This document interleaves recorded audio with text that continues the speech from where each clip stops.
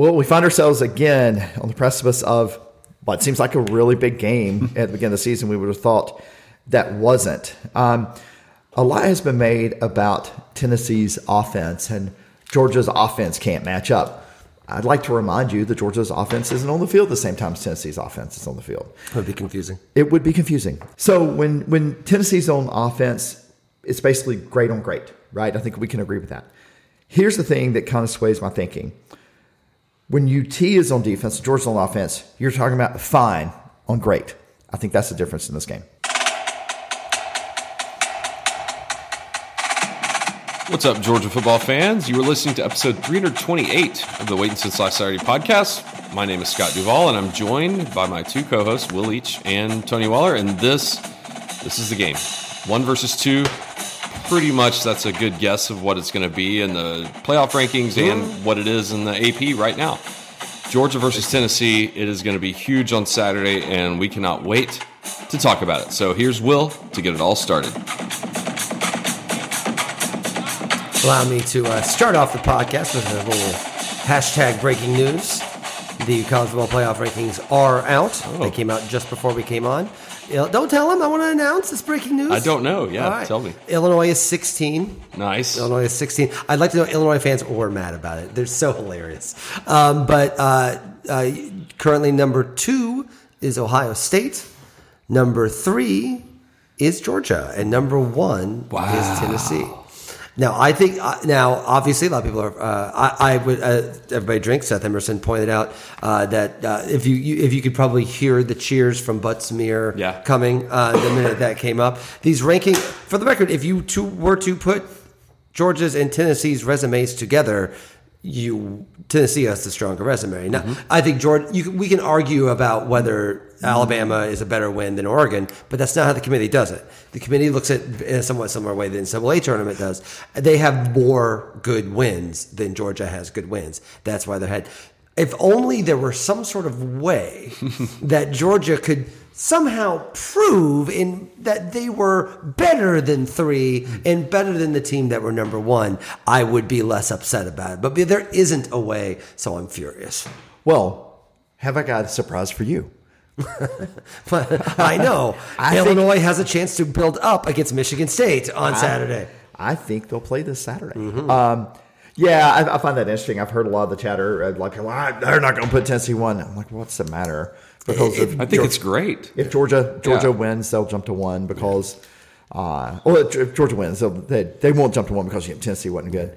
But it adds bulletin board material for Kirby. Yeah, I think this team's locked in. I don't think they're really paying that much attention to it. I mean, they're humans; they look at it, but I think they're much more interested in convincing themselves that there is a standard they can play to and will do so. So I think any rational conversation about this game probably starts with Tennessee's offense, because that is, frankly, I think one of the reasons why Tennessee is ranked first. People are in love with their offense. It's something to behold. Right? I mean, you've heard so many LSU. Yeah, so many LSU's comparisons. And I think people are almost conditioned. And whatever, for the record, I think Tennessee is correctly number 1. Not because I think they're better than Georgia, but because they're not deciding who's better right now. They're deciding who has the better resume using the same materials they'll be using when they at the end of the year. It changes absolutely not. Like, Georgia can't help it. They didn't play the teams that Tennessee, they don't have the wins that Tennessee does. Yeah, I guess maybe Ohio State should be third in. Yeah, I'm that debate. No, but here's the thing. There are two things, if you want to have that conversation. I think there are two things they're saying that Georgia way. There's no way to hide 26-22 against Missouri, right? Yep. Georgia literally screwed around for 3 quarters against a worse team and was losing. The second part is, I frankly think Georgia's being compared against last year's Georgia team at least a little bit, right? And convincing, whether it's on the committee or not, on convincing, well, they're just not as good as they were last year. Which has been a little stunning to me why Georgia stayed number 1 in the AP poll. Maybe we can say reporters are smarter than college football playoff committee members. But you end up in a world where this doesn't matter. You win your games, you're in the playoff. I mean, if and that's all Georgia you were want. 7 right now, it would be the exact same Yeah. thing. If Georgia were 1 and Tennessee were 3 right now, Yeah. it would be I the mean, we're exact facing the same same thing. It's Yeah, the I exact think you're same right. It's just window dressing, really. It's like, how do you want to frame it when the TV comes on College Game Day or CBS and they announce like it's 1 versus 3 or it's 1 versus 2 or whatever. It's for history. But they're basically doing different things. This is the thing that people get lost about the committee. They're doing something different than what the AP poll is doing. The AP poll is saying, who do we think is the best? Sure. The committee is saying, who has the best resume right now? Now, we could argue that. And I'm sorry for cutting No. up, but I'm asking you a question. And I think what you said makes complete sense to me because we kind of lose it with the coaches poll and AP poll being out for 9 weeks before this comes out. But basically, what the committee's doing, if I'm understanding you, is they're saying if the season ended right now, this is what it would here's be. what the top 4 would be. This is what it would be. Gotcha. That's exactly right. Yeah. And remember, every AP poll is, of course, is in a conversation with the previous AP and coaches poll. Like they're all reacting to what it was before. Right. It usually takes them a couple weeks late to get it right. kind of everything. Yeah. They're not even doing that right now. They're literally just sitting down. This is what. And listen, I'm sure it's human nature. They know who the number 1 teams are. They know who won the championship last year. But according to their criteria, they claim, just like the tournament does, the NCAA tournament, basketball tournament does, they claim they've got a set bit of stuff that builds up the resume, and Tennessee has, according to them, a better resume than Georgia. Who's 4? I don't have it in front Clemson's of me. 4. Is it Clemson's 4? Okay.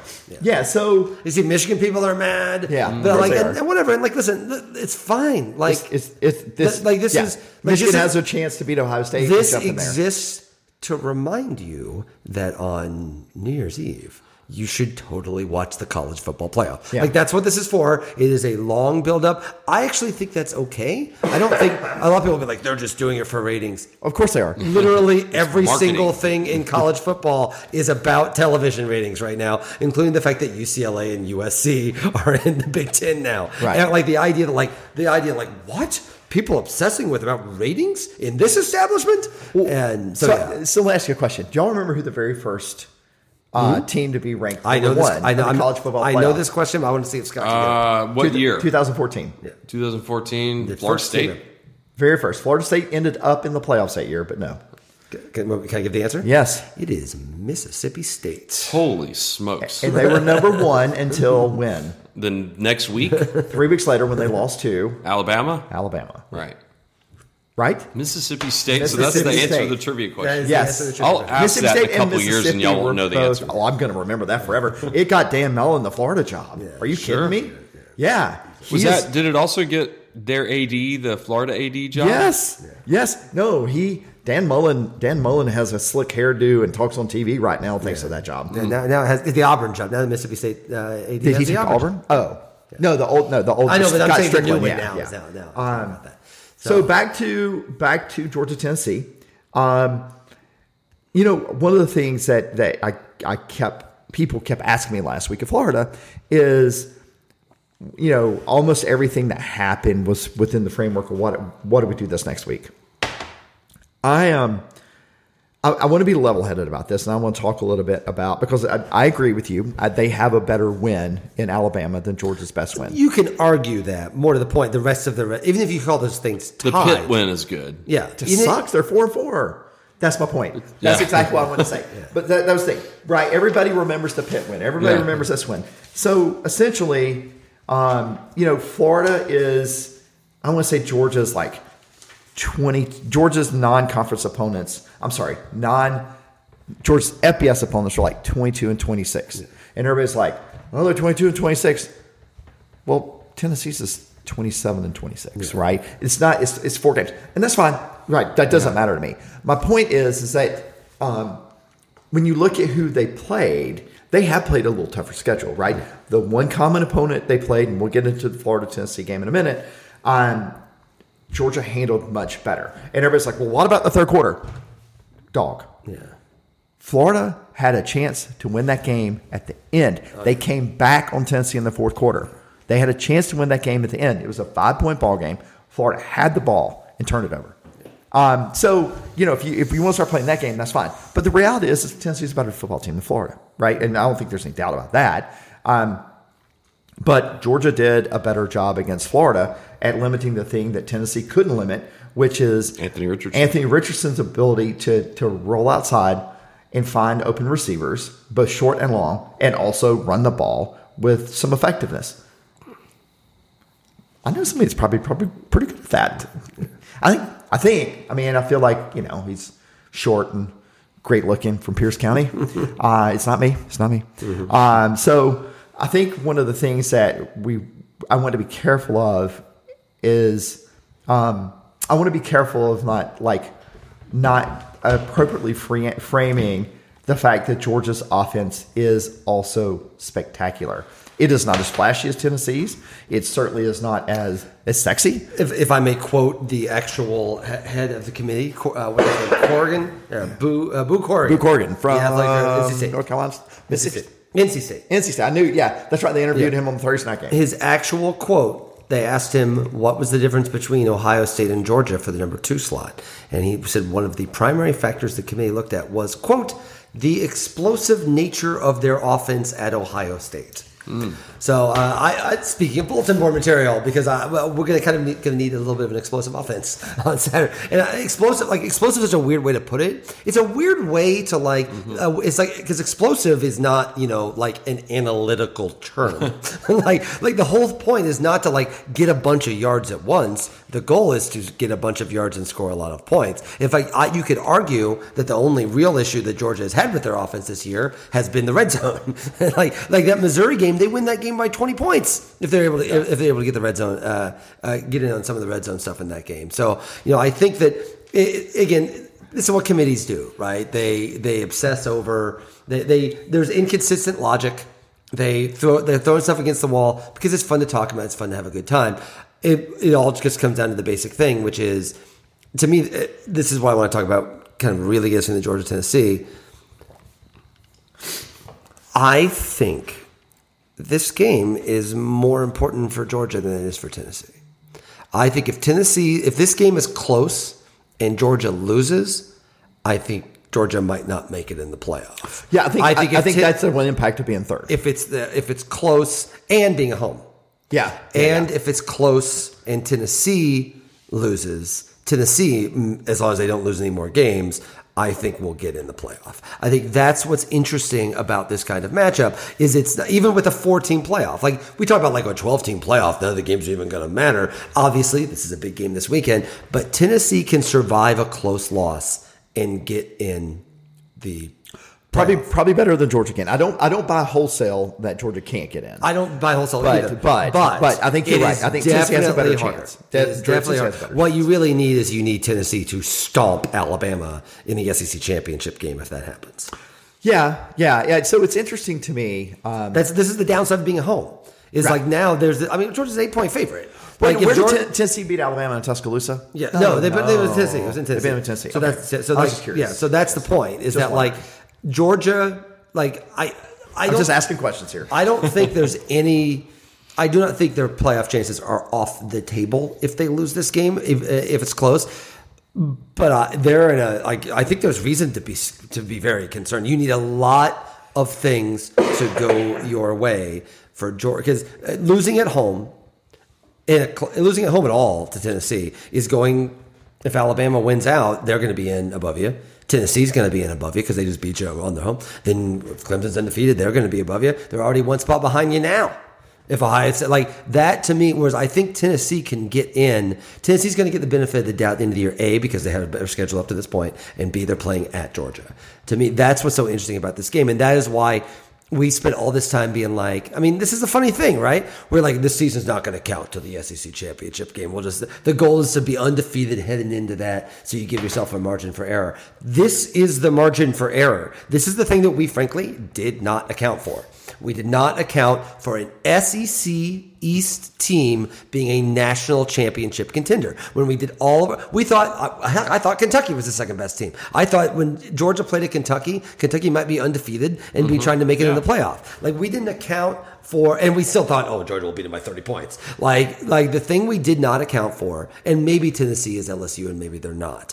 But what the thing that puts this in peril is there's an SEC East national championship level team. You can make an argument that, like, if anything, it might have been easier for Georgia if Alabama would have beaten Tennessee at a certain level. But more to the point, I think if Georgia loses this game, it's going to be super hard for them to get in the playoff. And that's not a way. Because Tennessee's not losing again after this game. Or unless it's in the SEC championship game. Their schedule gets much easier. Yeah, unless it's in the SEC championship game. Right. In which case, who cares? That's the Georgia scenario that we were all talking about in the first place. That, to me, is what's so interesting about this. And this puts all that we've been talking about ever since the off-season podcast started. The idea of and after they blow out Oregon, and after wow, and look, the schedule next year, the first 4 games are all at home, is going to be so dull. How does this even get exciting? Like, literally, we have gone from Georgia, are they ever going to, sure, they struggle to get Missouri, but they're playing with their food or whatever thing that's going on. We've all of a suddenly have upon us a game that if Georgia loses, it's just going to be super, super hard to get in the playoff. And that is, I would argue, good. I would argue that's what we wanted, right? But it's quite an upshift, right? We've got an upshift, be like, oh yeah, whatever. This game's we're not sweating. We destroyed Oregon. There's nothing really to be worried about. Hopefully they won't mess it up, and then maybe Tennessee can challenge us. Now you're looking at lose this game, and I think that it's going to be really hard to make the playoff to lose this game. I mean, I'm glad you brought that up because it does bring up a question before we get to analytics and stats and crap like that. Which team has more pressure on it? I think it's Georgia. I disagree. I think it's Tennessee. Yeah, They're playing on the road. I disagree. And let me tell you why. They're playing on the road against the best defense they faced.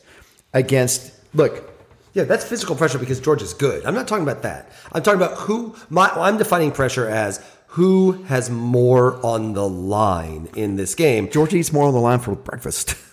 Well, yeah, I'm not talking about who's tougher. I'm talking about if Georgia. That's fair. If Georgia loses this game, Tennessee can lose this game and still make the playoff. I just don't think Georgia can. Yeah, I think I agree with that. And look, I'm not. We'll get to our predictions in a few minutes. By the way, that should be on the shirt. We'll talk about that in a minute. But I've given this a lot of thought. It's like Georgia's playing. I mean, look. Georgia played against a Missouri team on the road that punched them in the face several times. They came back and won. Georgia, against the same team that Tennessee nearly folded against, when that happened to Georgia's like, all right, we're done with this crap. And then literally ran out a drive that was 10-yard run, 12-yard run, 14-yard pass play, 23-yard run, 5 plays, touchdown, right? I hear you, and I agree with you that from an objective standpoint. From a 64,000 feet. Yeah, from an objective standpoint, right? There is more pressure because the stakes are higher for Georgia. But I think Tennessee is the team that should have more pucker factor, right? Because they haven't faced it. They haven't faced it. And look, let's get the Alabama game out of the way. If Georgia turns the ball over 5 times, has 17 penalties for 140 yards, yep. Georgia will lose this football game. Right. But think about what had to happen for Tennessee to win. Yeah. They had to have Alabama turn the ball over 5 times, including twice inside their own 20-yard line. Had to have a missed field goal that could have won another stretch. Had to have a missed field goal. They had to have literally Nick Saban raging on the sideline. And then Kool-Aid McKinstry picked off a pass that would have sealed it, and they called it back for a pass interference. Right. And on top of that, they won by what? 5 points? Or whatever it was. One score. It was tied. No, I guess 7 points. Yeah. No, 3 points. Right. A knuckleball field goal, right? That I assumed was blocked the way it came out. Right. Now, again, I don't think that directly relates 1-to-1 to Georgia. But keep in mind, before you put a silver tack in the Alabama game, keep in mind that a lot of that had to rest with Alabama and how poorly they played. Georgia played that poorly. We have seen that. Yeah. But if Georgia plays like they will against Missouri, they will lose. Yeah. But absolutely. Yeah, but the 17 penalties was the most penalties in Alabama program history. Oh, my God. They were so. But, look, if both teams play their best game or even their moderately best game, Georgia wins this game by 2 scores. Yeah. It's just Georgia's that much better than Tennessee. Yeah. That doesn't mean we'll get to that in a few minutes. That doesn't mean Georgia will win. I'm just saying that Georgia is Georgia is that much better. That's what the analytics point at, but that's also what the high ball test points at. I know everybody's in love with their offense. Their offense is going to be something to behold. They are going to throw the ball over the field. They run these crazy wide splits out, and what they're trying to do is like spread your defense out. Well, Georgia's, and we'll talk about Nolan Smith in a minute, but Georgia's defense is the deepest defense in college football, bar none. And yeah, so, okay, let's say they run this down. The other thing, let's also talk about it. Tennessee scores super fast. Georgia's 5th in the nation in time of possession. Yeah. That's also what happened in last year's game, don't forget. Yeah. So, by the way, we talk about the explosiveness. How many more points has Tennessee scored in conference than Georgia? Not many. By game. I don't know. I happen to have that right here. I figured you did. 0.9 of a point more. Tennessee's first in the conference. All it takes is 0.9. 43.5. Georgia's scoring 42.6. How many points is Tennessee giving up in conference? A lot more than 0.9. 25.3. How many is Georgia giving up? 11. 11.6. So before, look. And again, that's against a tougher schedule than Georgia. It is against a tougher schedule, but not that much tougher. Yeah, it's not that much tougher. It is tougher. I will say it is tougher, but it's not that much tougher. Yeah. I hear. Look, I hear it. What I think is going to come out is. That's your dad. Tell him, hey. Is it not your dad? No, that's that whole thing with my daughter. Yeah. I don't know how to. It's fine. Untether it. It's an Apple thing. So, I think Tennessee is going to go for it on 4th a lot. They have faced actually fewer 4th downs than Georgia has, which I was kind of surprised. Doesn't Georgia have some crazy 4th down stat? Yeah, they're best in the nation, 8 of 9. Like, I was surprised how much Georgia went for it in Florida. I think Georgia went for it. They've gone for it more against Florida. The last 2 games, they've gone for it more than I think Kirby's gone for it his entire career before. I think that speaks to 2 very important things. He loves this offense. He knows if he needs 6 yards, he can get it. He feels very comfortable. They're 8 for 9. The only one they didn't convert was I keep wanting to call Darnell Washington Orson Charles. They remind me so much of each other. Just don't call him Orson Welles. Yeah, that would be weird. You will drink no wine before it's time. Is that I have the right guy? Where were we? Oh, yeah. 4th down. Yeah. So, no, the Darnell Washington drop on 4th down against Florida to literally steal the game. That was the only 4th down Georgia hasn't converted this season. And it hit Darnell Washington in the hands, right? So, like I said, Tennessee's punted 17 times. They going for it 19. Tennessee is 14 of 19 on 3rd down, right? In conference, they're 5 of 9 for 55%. By the way, they were 0 for 2 against Florida and Alabama. Georgia's punted 18 times, going for it 9, 8 of 9, 6 of 7 in conference. So it's not like they went for it a bunch against UT Martin to bring up a team that Tennessee's gone for it against a couple times. Yeah. It's interesting to me because I think Josh Heupel is going to bring the house. I think he has to. I don't think he has a choice. I think he has to go for broke here. You know what? If you go for broke and lose by 27 points, okay, fine. But not okay, fine, because if that happens to you, you're probably not making the playoff. well, but if Josh Heupel thinks he's going to show up here and get conservative and try to keep it close, right. No, that's the wrong approach. Because you know what? Todd Monken, he gets paid to score points. Yeah. He doesn't, right? And I just think the situation. Look, we're going to be in for a treat of a game. We really are. Look, I am of the opinion that there's no bad loss. There's just not. Bad win. I take that back. Overtime against Georgia Southern is. But a Nickel State feels like a bad win. Yeah, nearly overtime against Nickel State. There is no bad win in 1 versus 2 against Tennessee.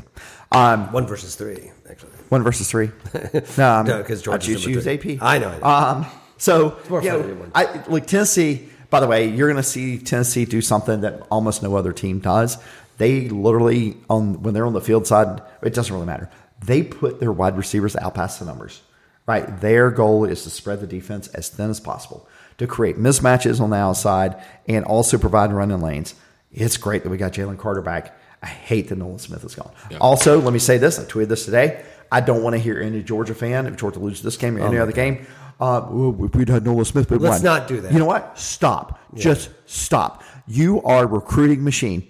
Yeah. If you lose because Nolan Smith is hurt, You lost because Nolan Smith is hurt. Yeah, I agree. But we're not going to alibi. We're not going to talk about it. It's just you lost because it's crap, and I'm not putting up with that. If it's one guy, if one guy losing one guy causes Georgia to lose to Tennessee, then we've got larger problems anyway.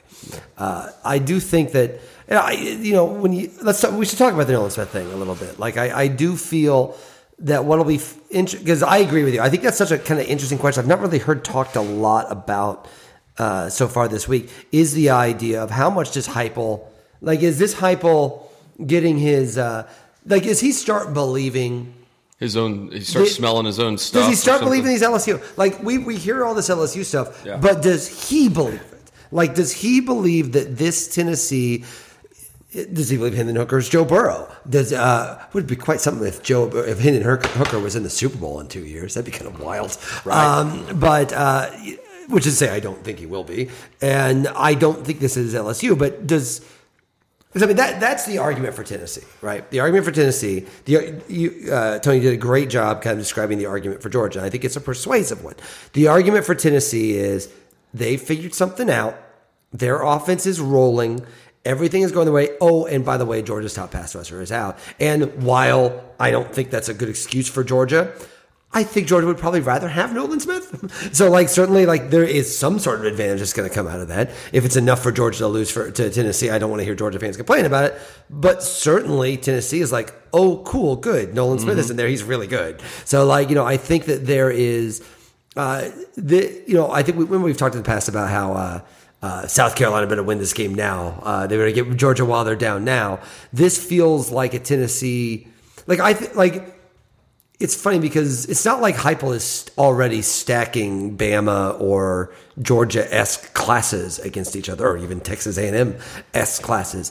The argument for Tennessee is they've found some kismet. They found some of that LSU special thing, and they're having that special year. But that's not actually how these things usually work. The LSU team was truly special. And maybe Tennessee is that, but there's not a lot of evidence working to that. Remember the whole thing with Burrow is the game where he beat Georgia in Baton Rouge was like that. He talked all the time. That was his pivot game. That was the game where he's like, oh, I got it locked in after that. And then by the beginning of the year with the offensive coordinator, they were absolutely rolling. Tennessee's offense was good. It was good last year. But it has not been this. And the notion that, I guess that's really the question: is does Heupel treat this like it's Texas Tech, Oklahoma State, Big 12 football, 10 years ago, how it used to be, 52-47? Is that the way he wants this game to go? And if so, does Kirby want to stop him from doing that, or does Kirby feel like, all right, let's roll? I think we will stop you more often than you stop us, because I think that's what's really interesting about this too.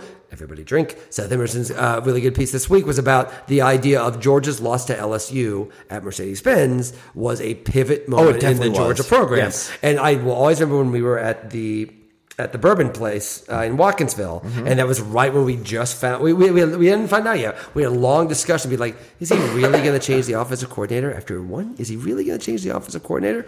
And I was like, it just seems outside of his. He wants to man ball. He's not going to change the offensive coordinator. It's out. Even if he should, I don't think he will. And then he did, and then look what happened. And so I think that's what's interesting about this too, is this idea that, well, Tennessee's like LSU 2019. Yeah, but Georgia is not like Georgia was in 2019. And I think that's a huge, huge difference when people talk about this game. The idea that Tennessee has this special offense and Georgia is just can't keep up with it. I think is clearly belied. The evidence does not support that, particularly what we've seen in the last few years. Oh, I think you're right. And I'll get to the Heupel question in a minute, but I think the evidence of that is Tennessee is like second or third in the nation and plays the 30 yards plus. Who's leading the nation in 10 yards plus? Georgia, right? Georgia loves chunk plays, right? But they're not going over the top. They're not. I mean, look, we can say it was luck, but I like to say that Brock Bowers is a sentient being on his own and willed the ball into his hands. Did you see that he thought it was a free play? That was a free play. You know why? Brenton Cox jumped offside, poured some out, the next Auburn quarterback. I guess I should not hide the ball there. Does he have any more eligibility after this year? I'm sure he's got four more years. 3.5 if you're Cade Mays' dad. So I think the reason why, that. there we go. It'd be 4 years. Never mind. 3.5. But I think the reason why people have so much of a pucker factor when they think about Tennessee is we watched the Alabama game and we watched the Kentucky game, and all we saw were 11 total touchdowns. It feels like by Jalen Hyatt just running free, like not even within guys 20 yards around him. And I think and then you see the highlight of them running their fourth down play where they hurry up and Kentucky's not even set. And those are those images that are emblazoned on your mind when you're casually watching between coming in from the Georgia game and then watching the Kentucky or Tennessee game. Also, Georgia gave up one of those Alabama game. Let's not forget that exactly. And so I think that's what cements that fear. And that's why as the game gets closer with the Nolan Smith news and then those flashes of highlights and just not understanding how someone can be so wide open, that's what gives the fear that y'all are now talking people like me down from, by making very valid points. Right. Well, so if you're a Tennessee fan, what you're afraid of is Brock Bowers, Darnell Washington. True. The receivers catching the ball in the backfield. The three running backs that are doing awesome. Because they are good against the run. They are really, really not good against the pass. Mm-hmm. Right? They are like I said, they're fine. They are better than average college defense. But what they've done, they gave up 600 yards to Florida. The same Florida team, Georgia, gave 372. Richardson was a different quarterback at that time. Right? But I think Richardson's a different. I think everyone's kind of solved Richardson a little bit since that game. But yeah, sorry, go ahead. And one was the play we're talking about with Malachi Starks. Over pursued, didn't pursue, however you want to call it. And then Keely Ringo jumped too early on that one. Yeah. But I mean, that could happen against Tennessee. I know. Yeah. I mean, Tennessee. So I want to answer the Josh Heupel question. Yeah. If I'm Josh Heupel, I'm looking at this and thinking the way Georgia eats up clock and also moves the ball, I want to manage the game as best I can. That if I'm out there scoring on 5 plays and it gets in a back and forth game and Georgia's scoring on 8 plays but taking 5 minutes where I'm taking 1 minute, my defense is going to die. They're going to have the last possession and they're going to run the ball down my throat the last 6 minutes of the fourth quarter and score a winning touchdown or score a touchdown to put the game away.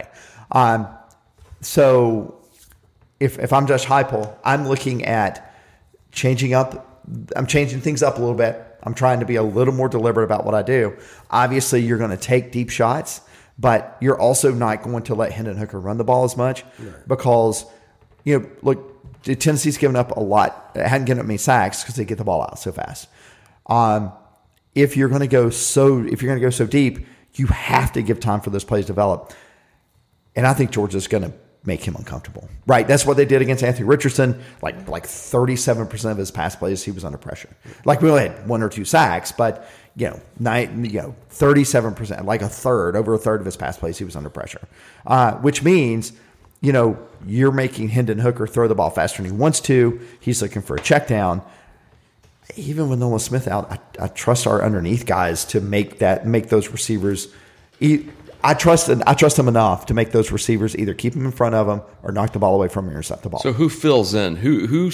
What 1 or 2 guys steps up in Nolan Smith's absence? And the fact that Kirby and Schumann and Muschamp know about this a full week before the game versus him getting hurt and then having to make adjustments and getting guys prepared. Who are the 2 or 3 or single guys that is going to fill that role? And how, I'm assuming they're a 4.5 or a 5-star.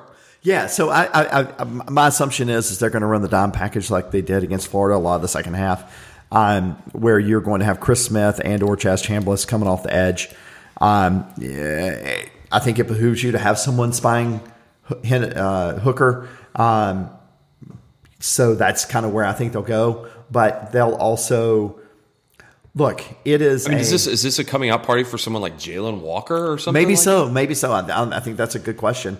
I also think Carter being back Carter will play a ton of snaps. Jalen Carter will be in there a bunch. Let's not forget Bear Alexander, a man who seems to be like he cannot be blocked. Right. So my concern on that is the Tennessee goes so fast, intentionally so without substitution, that Georgia will be, which is exactly what they're going to do. Yeah, I think that's right. I think that's right. Even if they take more time off the clock, they're not going to substitute as much, which is why the crowd becomes important, right? Yeah. Because if you are putting them in a situation, because a lot of people are like, well, Georgia hadn't been able to substitute on defense. Look at those guys breathing.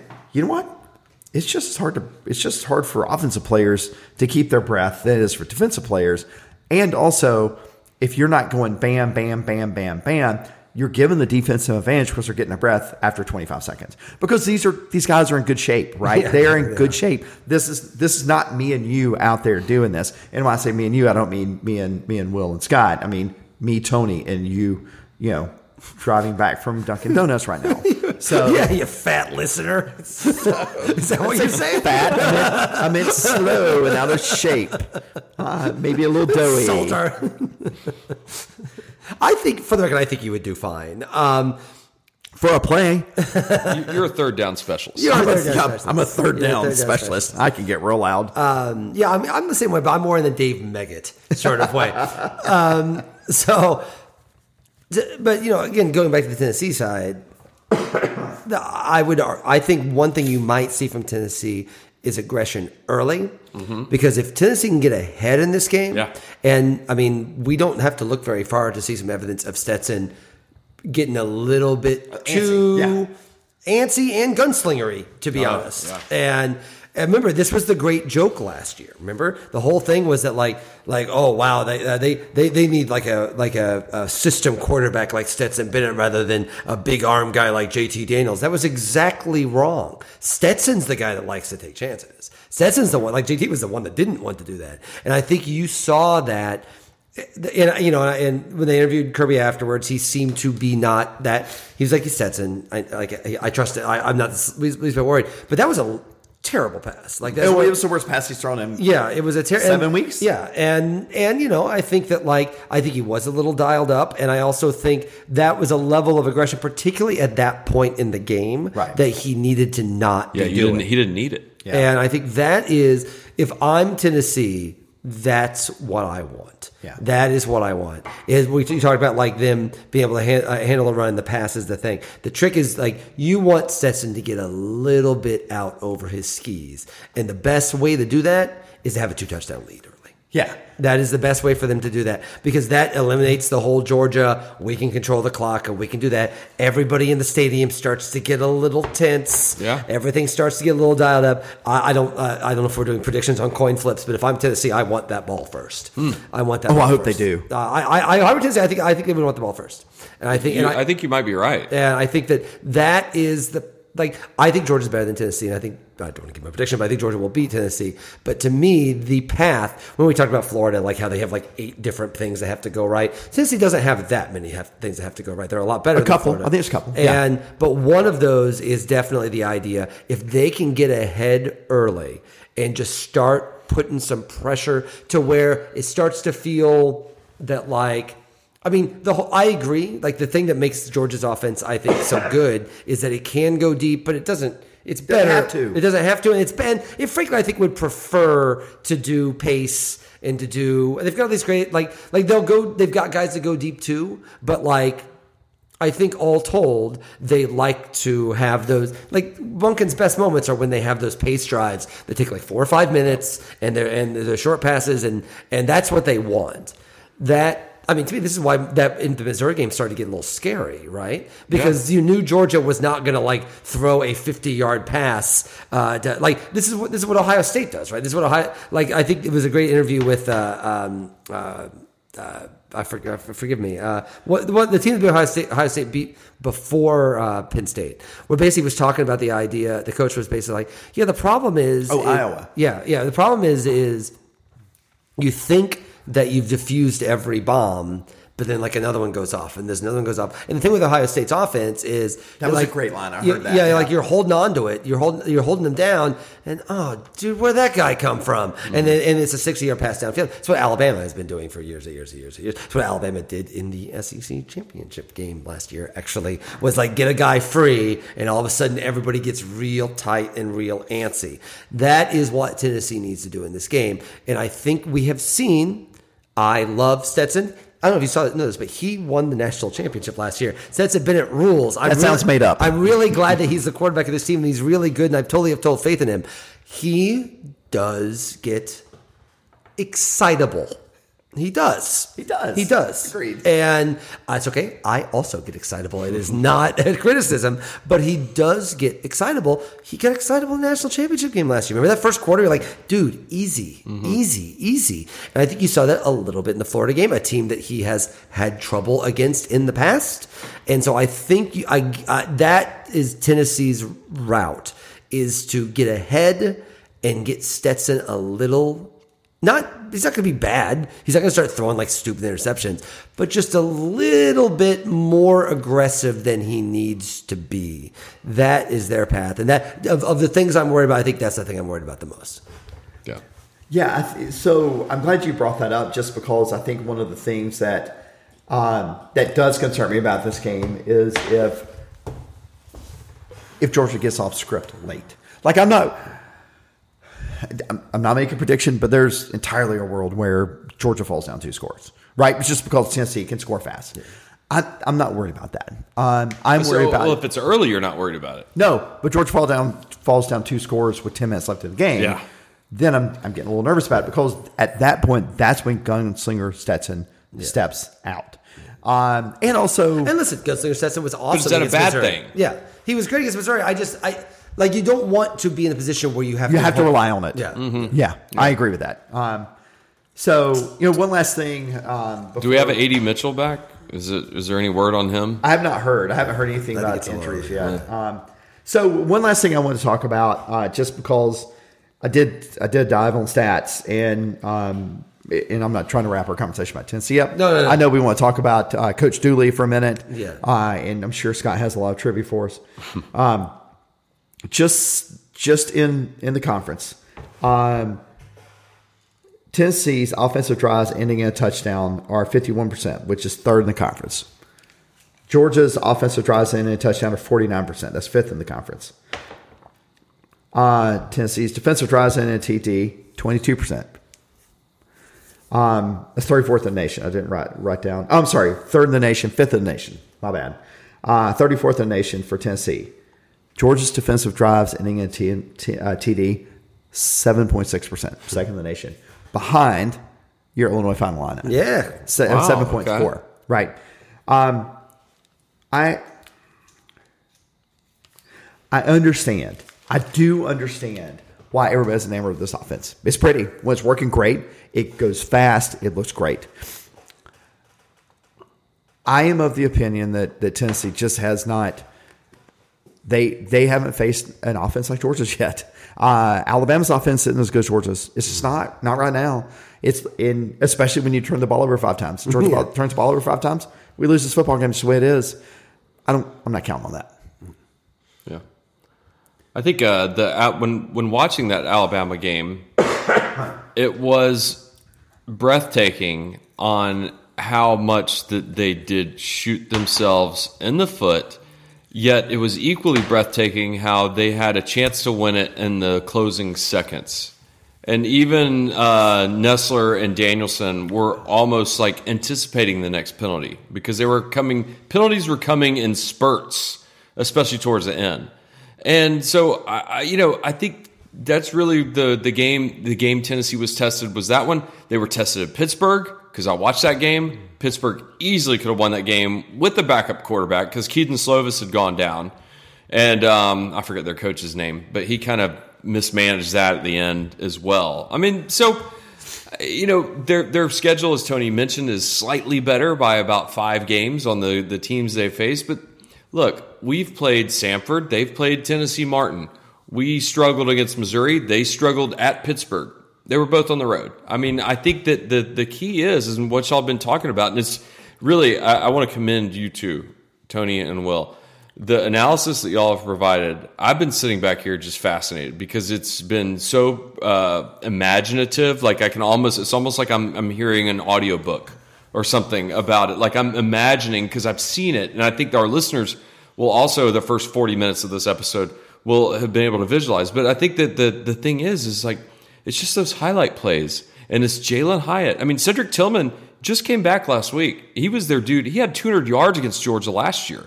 So does he take anything away? Does the symbioticness of Hooker and Hyatt get messed up? I don't know. But it's just been the sexiness of it. And that's why I hadn't heard LSU invoked until this week, until after what they did against Kentucky. So I think that one thing that we're dealing with as fans, and we're guarding ourselves by a potential loss for, really the first time at home in, years, is that of what we've seen just on the highlight reel because they've been so good. And sure, they're 8-0 just like Georgia, but I think if we really kind of tamp it down a little bit and let the dust settle, I think you're right. I think that Georgia's path to victory is a whole lot, easier than Tennessee's. And I think, Will, you're right as well. I think Georgia has a lot to lose if they do lose this game. I'm buying what you're selling on the loss, but I feel a little bit better after hearing y'all kind of speak because it's almost like, okay, I've seen a bunch of highlights. Sure, I saw the Pittsburgh game, I saw the Alabama game, I saw part of the Kentucky game, but it's really been highlight city, and we know what happens when offenses that want to go fast. We saw it with Malzahn for years at Auburn, and if you can stunt that a little bit, well, then you end up on top because of time of possession. So one last thing, as Scott was talking, one of the things I was thinking about is the best way to help to think about this game. Sure. Is that Tennessee, they want to run a Big 12 offense circa what you remember as Big 12 offense. Right. Not the same as it used to be. No. What you remember. The Crabtree game against Texas Tech. 03 to 12. Right. Big 12 offense. Georgia currently runs what most NFL teams run. Right? They're perfectly content to take 7 yards of play, to take 4.5 minutes off the clock and score a touchdown every drive. You know why they're willing to do that? Because that's what works in the NFL. And frankly, I think it probably works in college. It'll be interesting. The vibe's going to be good, too. Oh, God, it's going to be amazing. It's going to be amazing. They are going to do something for Coach Dooley before the game. Will and I talked about this a little bit. On the Sunday podcast. Did you meet Coach Dooley? Oh, yeah, multiple times. Yeah, if you live in Athens, you probably I was going to say, it'd be hard not to. But I wrote a piece on my blog this week. Oh, I didn't see it. I'm sorry. I don't usually Your blog or our blog? My blog. Okay, my blog. JawabiFilms.com. I want to read that. Jawabi, yeah. I'm sorry. So, I don't usually. I think it's my second blog post in the past year. But I felt all that engagement. Yeah, all that engagement. Yeah, but I felt that I even shared it on my LinkedIn page. It was my first LinkedIn post in like 6 months, and I got like 10 reactions to it of friends that I hadn't even. That's great. I wish I would have read it. I'm sorry. But anyway, when I wrote it, I titled it in honor of Coach Dooley.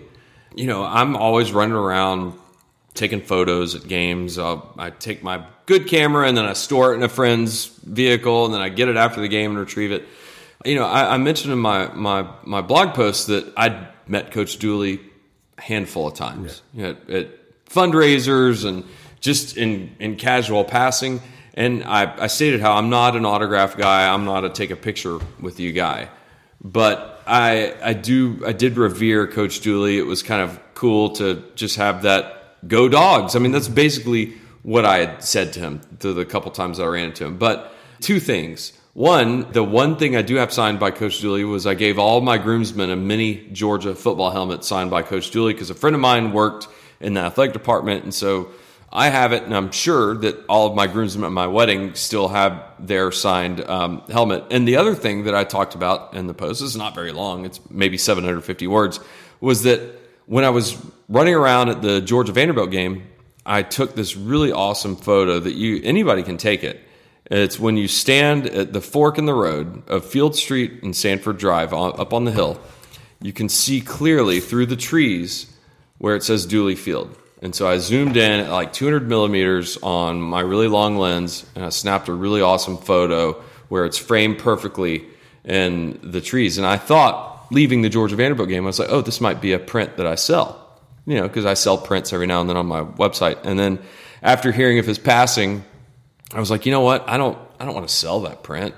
But I want to make it available for everybody. So on my website, it is available as a digital download, a full-size resolution, and I added my little signature just so it looks official at the bottom. It's an 8x10. But anybody can go to my website, the store on my website, joavifilms.com, and download the digital file and then send it to Walmart or Publix or not Publix, Walgreens, maybe Costco. We're getting one here in Athens. I think they print photos.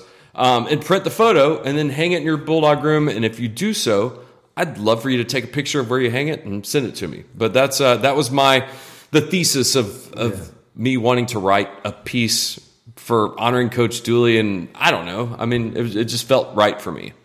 Will on the Sunday podcast talked about a story where he met Coach Dooley and some party in fifth. And it was 5 points.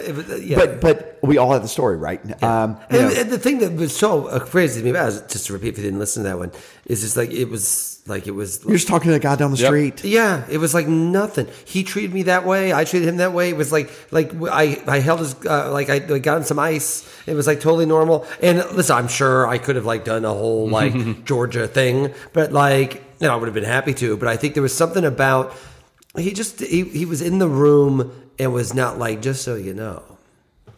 There's a statue just a few blocks from me. Right. And generally, I have to tell you, if I were at a party and there were a statue of me, everyone would know. Everyone would know, and if they didn't know, I would certainly carry myself like someone that had a statue. I kind of do that now, and I don't have. Well, I've never been to Champaign Journalism School building, so that's true. They just hang me in effigy there. But he didn't go to Medill. Medill. That's Northwestern Journalism School. They're Medildos. Anyway, the point is that there is. I heard that, by the way. There is, to me, that is a rare. As someone that, never mind just Georgia football and Vince Dooley, as someone that has interviews and spent a lot of time with a lot of athletes from a lot and actors and musicians, they have a vibe. Even if they're the most modest, cool, chill person, they know that you are. Not them. Yeah. and that, but that was to me the most remarkable part about it. Now Barbara is not like that. Barbara, no, she's different because she fills the room in a whole different way. Which I think, frankly, was probably part of the thing, right? Mm-hmm. And so I think that, and obviously it's not criticism Barbara, who is of course wonderful, but that is, it is remarkable and incredibly rare to see from someone like that. Just the idea of I feel like you got to work hard to be able to be that normal. Yeah, there's a statue of you just down the street. Well, I'm among the three of us. I'm the only one who went to school when Coach Dooley was still coaching. I was at his last game, Gator Bowl in 89. And one of the cool things about having I do not mean to imply I had more of a relationship with him than I did. I did not. I was somebody I said hey to at church. But he was always gracious. I went to law school with his son, former, I don't know, he was a Tennessee quarterback or something, a Tennessee coach or something. Nope. But beyond that, some guy. He's a defensive analyst, the offensive analyst for the Cowboys again. But Miss Barbara, don't come at me, please. Have a long week. But I told you she came to a How Lucky Book Club. Yeah. She was so fun. He always took the time just to give somebody a head nod and a wave. He was as genuine as you might imagine. He was my favorite Auburn person. Yeah. Just so we know. And I think it was really classy how within hours of his passing, Auburn had a post up. Yeah, they did a whole thing on the big screen there. Yeah, I think that was really cool. Well, they were due. To do something classy. Yeah, no doubt. Yeah. But it's a cool thing, and I've said this before, but one of the things I love about Athens is stuff like that. Right? By the way, speaking of Auburn, Coach Reverend Hartson's now looking for a new church home. Yeah. Did you see that I found the photo? I think it was Bassin Dog. I might be wrong. Bulldog Sport, Dog Sports. I think it was Bassin Dog. I don't know. But I retweeted it. I was like, this is the that's photo amazing. that we referenced for so many times and couldn't find it. And somehow he found it. And I showed it to the kids and my wife, and I explained to them the meaning behind that because it was like a thing on our podcast for so many years.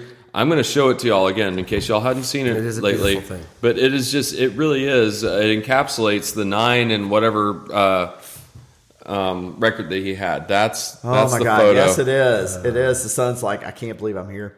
What Scott shows Right, us. so it was taken so long ago. It's A year and a faded half, and year and a half. sepia toned, and I get it's granular and wow, it's crazy. Don't cry for him. He's $700 million. Yeah. It's not $700 million. He's not Jimbo Fisher. Yeah, but it's a lot. It's a lot. Here's the And thing. it's like too, if he gets another job, they don't. That doesn't offset. No, it's not written off. It's not offset.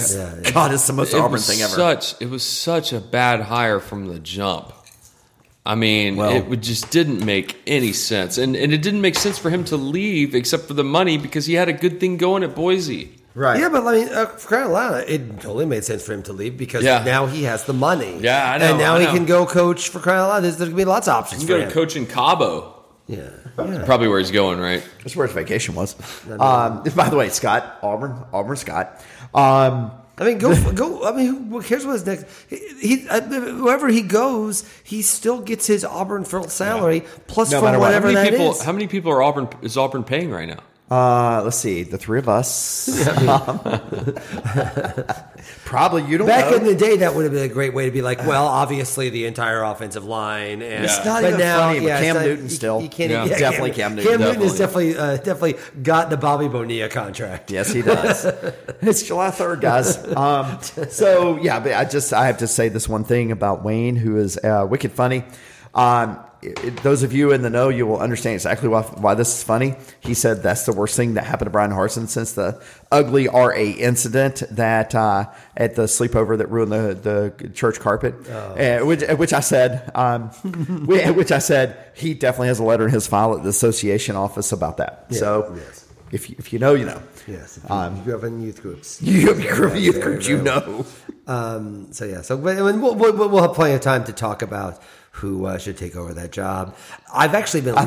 I personally think it should be Gus Malzahn. I think it's really funny. be great. Like when you see it, I find it really interesting when you saw like Bruce Feldman and like everyone do the wrap ups. It was basically just like, okay, who do we think would take it? Yeah, I know. Which I thought was really, really an interesting way to kind of look at it and speaks to where Auburn is, right? The idea of, like, I have to say, like Kiffin was a guy on there. Kiffin should not take that job. Neither should Deion. Yeah. Deion, you can make an argument for Deion. I don't think Deion will take it. No. But you can make an argument for Deion taking it. I don't understand the argument for Kiffin taking that job unless Kiffin just like screw it, I'm going. Well, Deion. they give him a Jimbo concert. Concert. But like, contract. why would Matt Rule take that job? Matt Rule doesn't want that job. That job doesn't make sense for him. No, Matt Rule can get so much a better job. Yeah. Hey, so A job where he doesn't play Alabama and Georgia every year. yeah. So let's put this in the appropriate context. Let's put aside the fact that they have to play they have one of the toughest schedules in football. And we'll continue to no And matter continue how, no matter what happens. Right. Yeah. They have as dysfunctional a booster situation as anybody possibly could. They have two warring factions who basically the only thing they could decide on is Brian Harsin wasn't the right person for the job, and which is the first thing they've decided on in about 15 years. It's also the most obvious thing in the world that like congratulations for figuring that chestnut out. Right. So on top of that, you still have to play Alabama and Georgia every year. And you essentially got to start over. Yeah. Now, who takes this job? If I am a moderately successful coach that's got like 4 more years and need, say, for example, a guaranteed $75 million contract just to make sure I can buy my own private island, and I'm a Jimmy Sexton client, I'll take that job. Absolutely, I'll put it with that. I'm 54 years old. I'll take this job right now. Pay me $35 million. I'll take it. You'll wear Auburn gear all day. Ooh, I forgot about that part. Yeah, you'd have to wear the gear. Yeah, I know. I can't wear tight roll blue jeans and a white shirt and have a picture of You know what you my could wife. wear? That'll cover it. That'll be fine. You know what you could wear? You could wear the shirt that says "I don't care for Auburn." I should wear that. Where would I get that shirt? Well, I mean, Will, have you figured out where you can Will's get a shirt sitting there with his nipples out. So That's no, right. He doesn't know. Hey, Will, real quick. Why is it always shirtless leeches? Is it on the Sunday podcast? It's I my don't know. It's the thing on y'all the do. Sundays, it's my son. And, I mean, you can go to the76.com. wait, I'm sorry. What's that again? The, spelled THE, 7, no dashes or anything. And it's spelled out 6, all pushed together like websites do, .com. So the URL is THESEVE. Do I need to type HTTP:// I mean, you know, back in the late 90s, you probably had If to you write want to that. ask Jeeves, yes. Yeah, but remember if you had a Mac, you couldn't send a Word file to a non-Mac without it Yes. being garbled. That was crazy. it's kind of still like that. But no, there's nothing garbled about this. And, you know, I always check to see what they have new. And, you know, By the way, this the finger shirt. Huh? The finger shirt. Well, they have that. Go ahead and talk about that one. So they have a shirt out. Oh my god, I'm a little mad they didn't make it a Feels like our logo. WSLS Feels like our exclusive. logo should be at the corner. Yes, I agree. But go to the Athens collection. You will see it. There is a new shirt that I hadn't seen previously in the Athens collection, and it's Will, you might like this one. This is it's got the Marlboro logo, and instead of marble, it just says junkyard, and it's kind of faded and distressed. Looks really cool. There's also the anti-orange shirt, which would be very appropriate this weekend because Tennessee. I mean, even though they wore black, which looked terrible last week, they'll be wearing their whites with trimmed with orange. And if Unsweet Tea were college, it would be Tennessee. That one as well. Chase Kelly. Michigan State quarterback. Hopefully he's not suspended. Hopefully he didn't assault any Michigan players. But He's going to spend a lot of time on his back. Can I say the timing for that fight was splendid as an Illini fan, Great by for the way? everyone. But the Michigan player. Yes, yeah, poor guy. Chase Kelly comes up with some of the greatest T-shirts. And, you know, here's the thing. They're based in Nashville. He hates Tennessee. If you look at his Twitter or Instagram feed, he's taken shots at Tennessee in June. He's taken shots at Tennessee in April. This is his game. I wouldn't be surprised. I haven't talked to him this week. I talked to him last week. I hadn't talked this week. He might be in town. I would be shocked if he's not in town this weekend. Wouldn't it be ironic if he was walking around shirtless? That'd be weird. That would be funny. That would be a surprise. That'd be funny. But a shirt tied around his waist. Yeah. I have a question. Yes. If I hate shipping charges, how can I fix that? That's a great question. If you type in WSLS at checkout, you get free shipping. Wow. Because if you don't, you've got to order $76 worth of gear. Yes, $76. Which you should, by the way. Which you should. But say you just want that T-shirt that looks like the Marlboro logo. Yep. Because maybe you used to smoke. Free I don't shipping. know. You get free shipping. Free shipping. Yep. Love it. Yep. So if you see Chase running around Athens Shirtless, this weekend, probably. just tell him that you hate Tennessee as well, and tell him that you heard about 7-6 Apparel on the Waiting Since Last Saturday podcast. And links will be in the description of this episode. Now, that is the end of the ad, and sometimes I like to say that sometimes, so just in case you should never skip forward, but if you were to skip forward, but you don't, Now you know saying that. now you know it's the end of ad, and we have an important announcement to make. I'm glad you brought that up. An important announcement to make. So, important announcement, that is the end of the ad. Important announcement, okay? I think we've clearly made it clear. Yep. If you are one of those people who do something that you should never do, which is fast forward through an ad, know that the ad is over and the important announcement is coming now. Tony, tell them the important announcement. Yeah, so we teased this a few weeks ago. If those of you before the pandemic came downtown or being at Bar South, where we did a meetup after the Georgia Tech game, we're doing that again. Yes, meet up after the game. So at 3:30. Right. It will be at the Root in 5 Points, which is downstairs under the Pine. If you don't know where that is, the Tech game. simply Google after the Tech game. Yes. We will be there shortly after kickoff. I'm sorry, shortly after the game ends. You can go there after kickoff. There's a great bourbon selection. Yes. But there will be people there. There will be people there. Yeah. They have golden tea? Yep, they got golden tea. They got a great bourbon They selection. have that really frustrating game where you drop the ring and you try to catch it on a hook. I can't play that because it drives me crazy. So, but we will be there. We'll make sure you know about this, both on our social. This is starting the hype. It's starting the hype. The hype is rolling. Come, please. We would love. It's November. We would love to see you. I got to admit, one of the coolest things we've done is that post-game thing after Tech or Texas A&M or whenever it was in 19, where everybody was. I think it was after Tech. Well, we did it after Tech in 18 at some place that's no longer an establishment. It was Right. a poke bar or something. Oh, that's right. There was around 18, the College Poke Square. Bar. That's right. And then in upstairs, 19, where Eurorep is now. Yep. in 19, we went to the place. Gosh, I'm losing my train of thought. The place. The you know where it was? It was the concert venue. I was probably there. Yeah, it was the Foundry. The Foundry. Yeah, Foundry. that's right. Yeah. But we will be at the Root, which is Root. 5 Points. It's right next to El Barrio, if you've been to El Right. Barrio. Mm-hmm. It's right next to Sakura, if you've been to Sakura. We always go to Sakura after our place is Little League good. losses. Yep. And if you're super old school, it's next door to the old Waffle House downtown. Yes. 5 Points. Yes. So- So, Sakura is also, if you are ever on a random night wanting to see Georgia offensive linemen, They will be in go there. to Sakura often. Housing California. Like I think rolls. that I actually see people like ducking under the bar when they walk in. Yep.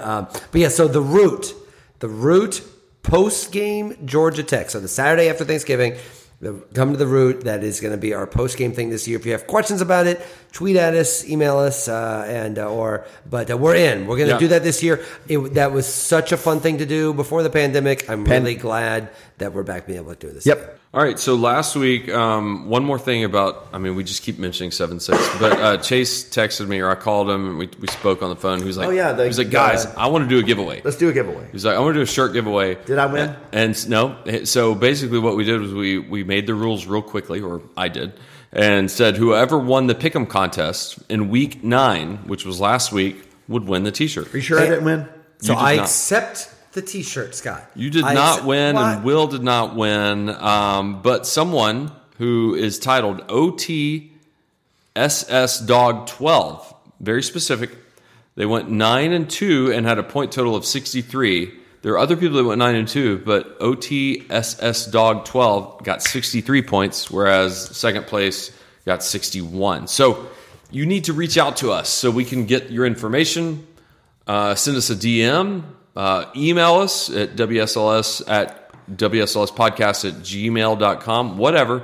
But if you want a T-shirt, and it's going to be free, it's not only free shipping, but it's free. Get in touch with us. And so here's what I have a question for y'all. Do y'all want to do the same thing for this week? Because We should do the same we have thing carte this week. blanche on how many on when we give away a T-shirt. How many do we have to give away? Well, we can All give the away. shirts. We can give away one, maybe. I bet we could do 2, but we need to figure out what the stipulation is on how they can win it.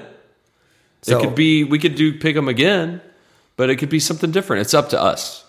I'll tell you what. Here's what Okay. we should do. Right. We are making a call now for awesome questions to send to us. Awesome okay. questions, but we're only going to answer one. For next week. For next week. Okay. The best question gets a T-shirt. How should they send it? Send it however you want. You tell Okay, me. Let me give you the ways you can send a question. I'm just a dude that shows up at a microphone once a week, so I All right. can't speak to Here's that. how you can submit questions. You can email us, which is probably the easiest, wslspodcast@gmail.com, or you can direct message us on Twitter or Instagram, and that's WSLS Podcast. So those are the 3 ways that you can send us the question, and then Will be the arbiter on who has the best question. Narrow it down to like 5 for Yeah, me, and then I'll go through them. So yeah, Will and Tony. okay, Tony too. So do you want to get into the picks this week? I want to say one more thing, by the way. I want a listener and a cool guy named Trey Pollard reached out to me. There is a clean energy tailgate at the Tate Center this week. It is self-sustaining. It's all about. It is basically all about. This is hosted by Sierra Club. It is a tailgate that is open for all. So the Tate Center North Lawn, about 11:30. You might even see one of us nearby. Just come by, around that yeah. time. Just, Probably tailgating on the back of a Ford Lightning or a Rivian. yes, but not a Tesla because Not a Tesla. that guy's busy. He's got stuff going on. But he wanted me to shout that out. That's a good cause and a good tailgate. So it is the Clean Energy Tailgate. Get Georgia to #1 in clean energy at the Tate Student Center North Lawn this Saturday. All right, let's do some trivia. Okay, let's do some trivias. Well, trivias and picks. So just a quick recap. I'm going to check the time here. Okay, we got about 20 minutes to roll through all this. I like to keep these at about an hour and a half. Yeah. You know, we've been talking about these long-term goals for Georgia. And so recently, Georgia has passed Michigan State for weeks at number 1 in the AP poll. We had talked about that earlier in the year. Georgia now ranks 13th with 31 weeks in the AP poll. The next on, I guess, in their sights is Michigan. Michigan is 12th at 34 weeks. So even though Georgia's 3rd in the college football playoff rankings this week, they're still 1st in the AP. So if they can win Saturday, they can start creeping up on Michigan. You know, one of the I guess giants of college football. Well, Georgia's a giant too, but just take down a giant. All-time wins. Georgia's 11th, 861 all-time wins. Tennessee is 9th, 864. Ooh. So we can get a little bit closer. There's another reason. Okay, now I really want us to win. Right. You just convinced me. And Tony mentioned earlier about national rankings. The Dogs rank 2nd nationally in scoring defense, 4th in total defense, 5th in run defense, 13th in pass defense, and 2nd in red zone defense. Yeah, no, our defense is really good. And important. Georgia beat Oregon 49-3, and Oregon ranks 5th nationally in points and haven't scored fewer than 41 since Georgia. So there's something to think about. Oregon is 9th in the rankings. How does they score against Georgia? 3.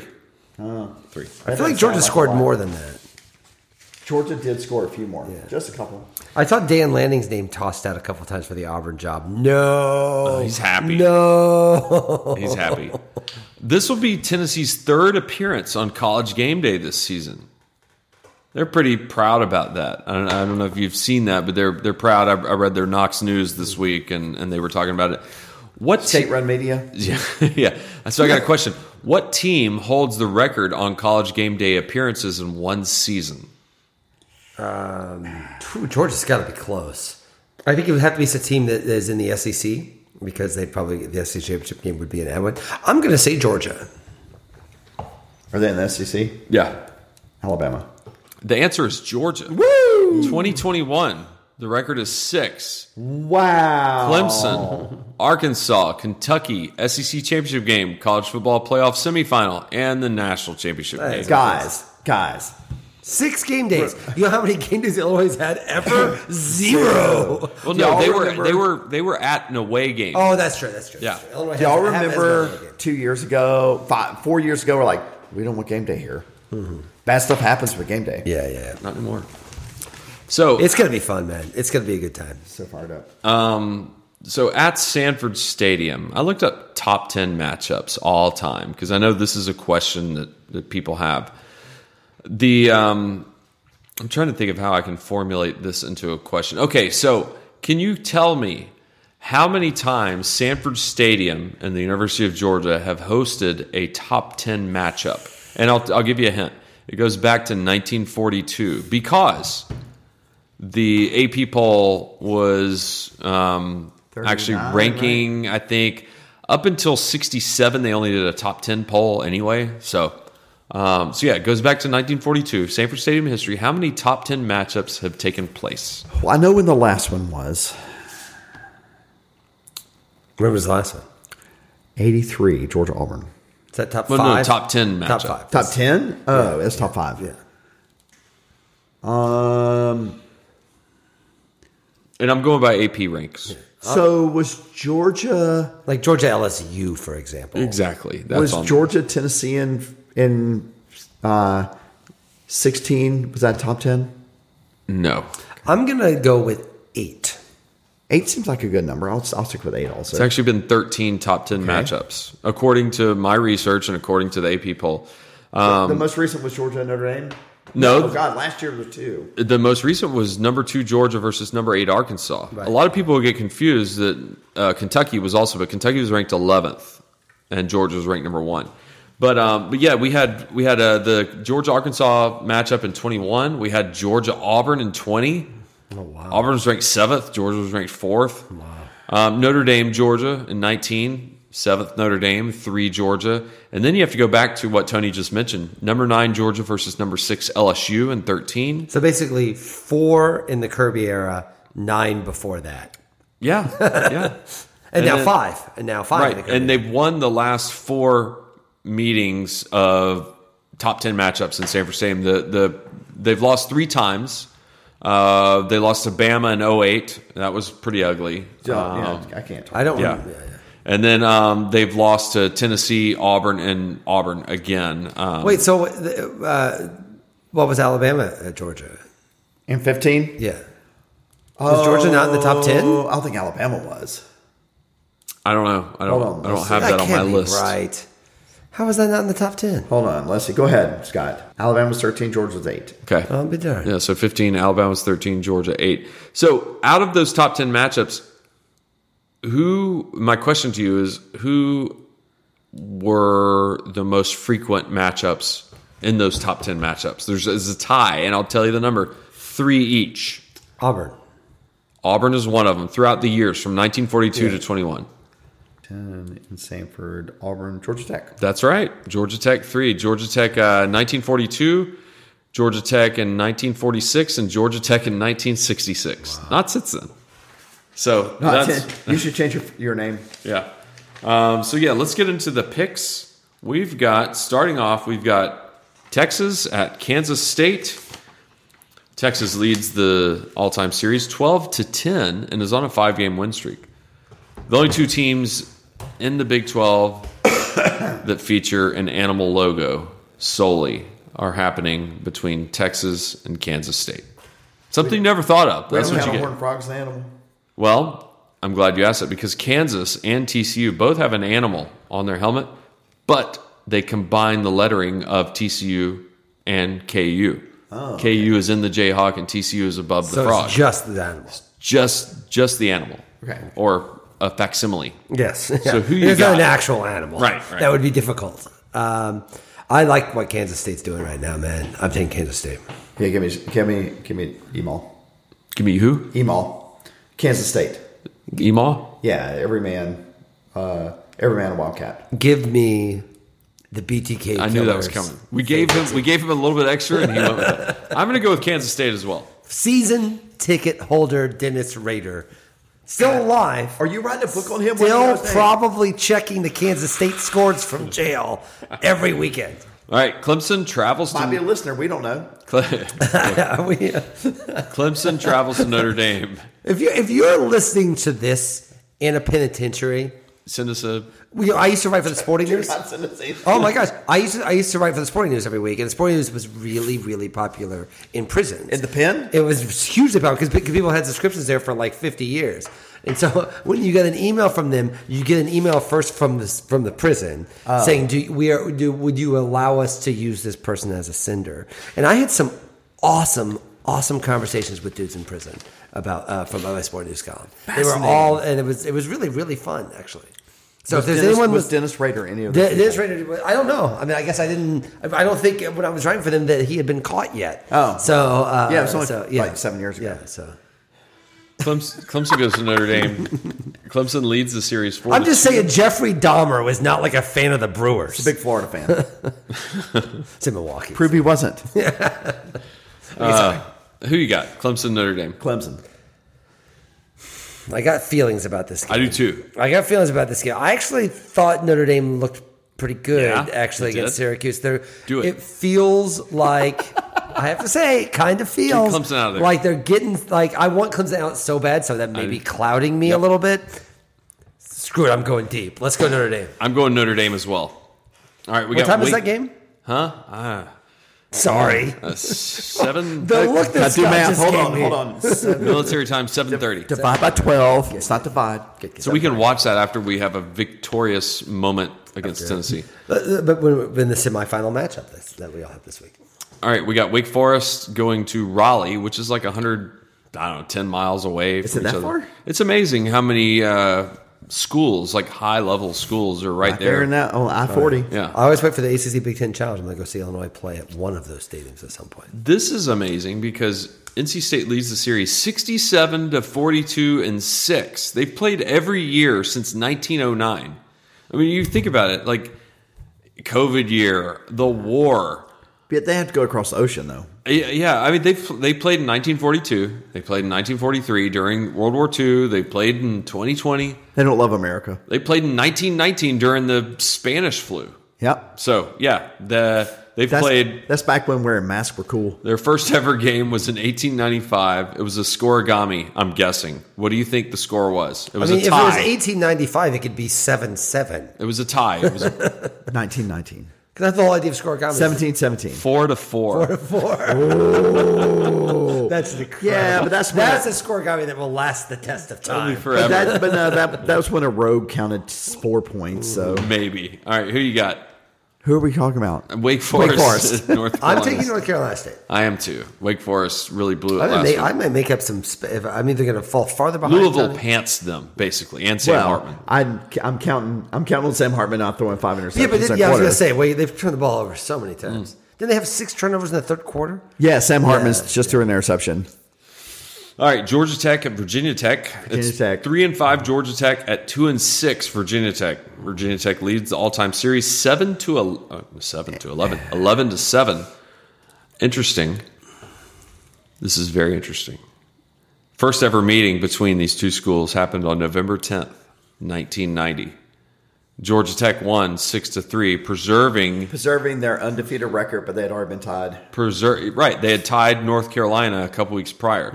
Who'd they lose to next year? Memorial State in front of a they had 15-year-old Will Leach. Freaking Colorado. They had beat Virginia in Charlottesville the week before, and I was at this game. You went to that game? Yeah, I was at the game because I remember that I had gone to one game because my cousin had graduated from Georgia Tech. I was 13 years old, and he took me to that game because it was a cold day and it was really super boring. I wasn't really into football back then, and that didn't convince me to really like football when Georgia Tech won 6-3. So who you got? Virginia Tech. Is Jeff Sims starting? I don't know, but I'm going to pick Georgia Tech because Virginia Tech, every time I turn on the TV, Minter Sandman is awesome. But after that, it goes downhill. I like to know, by the way, I'm looking at the NCAA top 20, the ESPN top 25 scores.